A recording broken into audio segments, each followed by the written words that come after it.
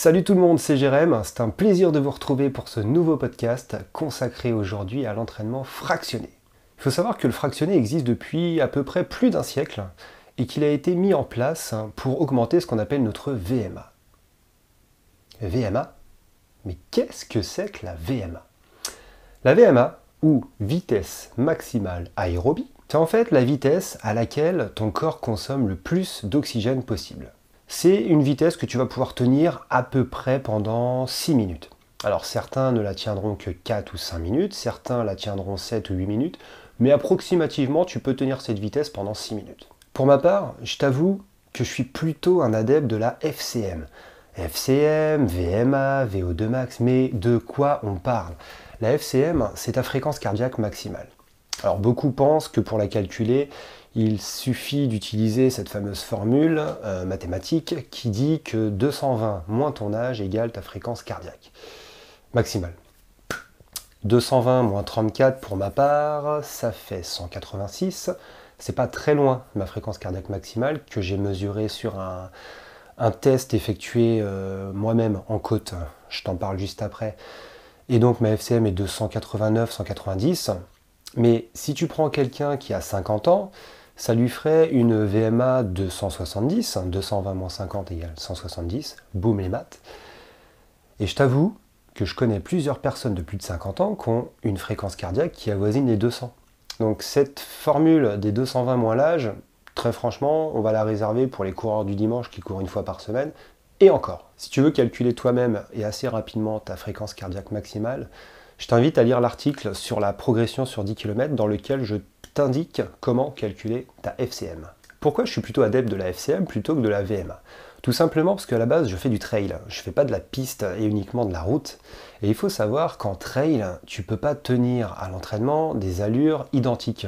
Si tu dois faire 10 fois 400 mètres, ça veut dire qu'il faut que tu trouves un terrain type trail, donc un peu technique quand même, où tu vas tenir la même allure sur tous tes 400 mètres. C'est pratiquement impossible. Moi, je m'entraîne dans une forêt près de chez moi, donc la forêt de Cormeilles, pour ceux qui connaissent. Et très sincèrement, il faudrait que je trouve au moins 4 km de plat. C'est pas possible. Je suis plutôt adepte de la FCM parce que c'est une valeur plus sûre. Et si je m'entraîne, par exemple, à 90% de ma FCM, je peux être sur du plat, je peux être en descente, je peux être en côte. Je suis à 90% de ma FCM. La seule chose qui va varier, c'est ma vitesse.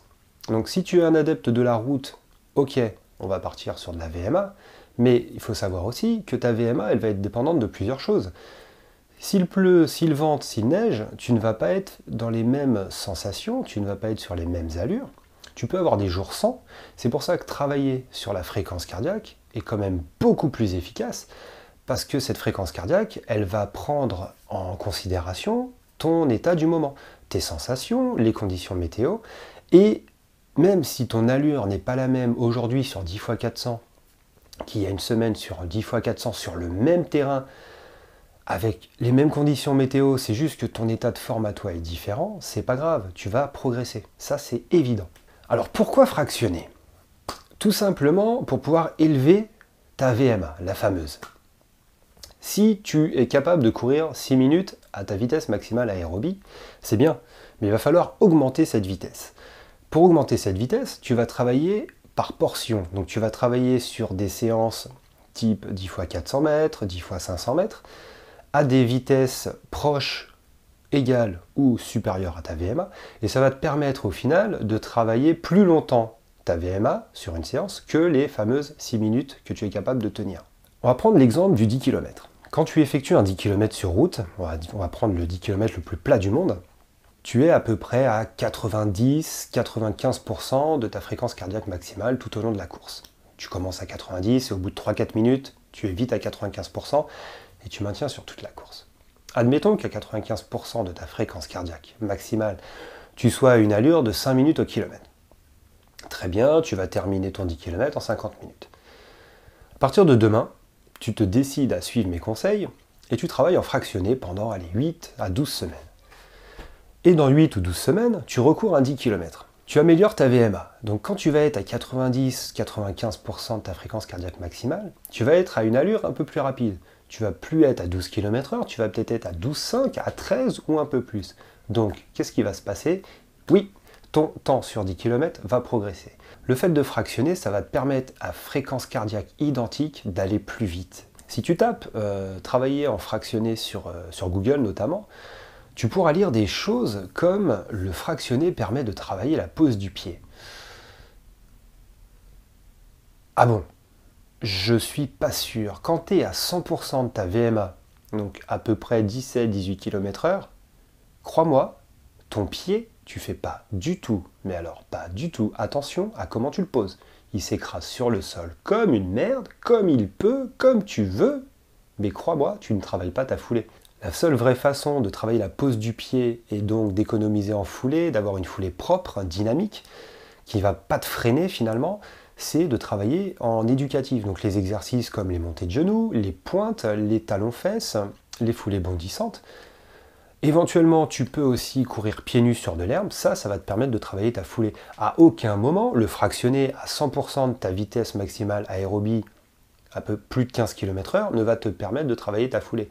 Crois-moi, quand je fais des séances à 3 minutes 20, 3 minutes 25 au kilomètre, je ne pense pas à mes pieds, je suis juste en train de penser à ma respiration, à mes poumons qui brûlent et à mes cuisses qui ont du mal à avancer. Donc avant d'effectuer ta séance de fractionné, bien évidemment, échauffe-toi. Tu n'arrives pas sur la piste ou en forêt en te disant « Allez, je cours 2-3 minutes pour m'échauffer, je me claque 10 x 400 ou 10 x 30-30 et je rentre à la maison. » Non, non, non, c'est un effort qui est très violent pour le corps, pour le cœur, pour les articulations, pour les muscles, pour tout ton organisme. Tu vas stresser ton organisme. Donc échauffe-toi bien, 20, 25 minutes s'il le faut, voire 30 minutes en hiver quand il fait très froid. Fais ta séance de fractionné. Récupère bien entre chaque série, c'est important.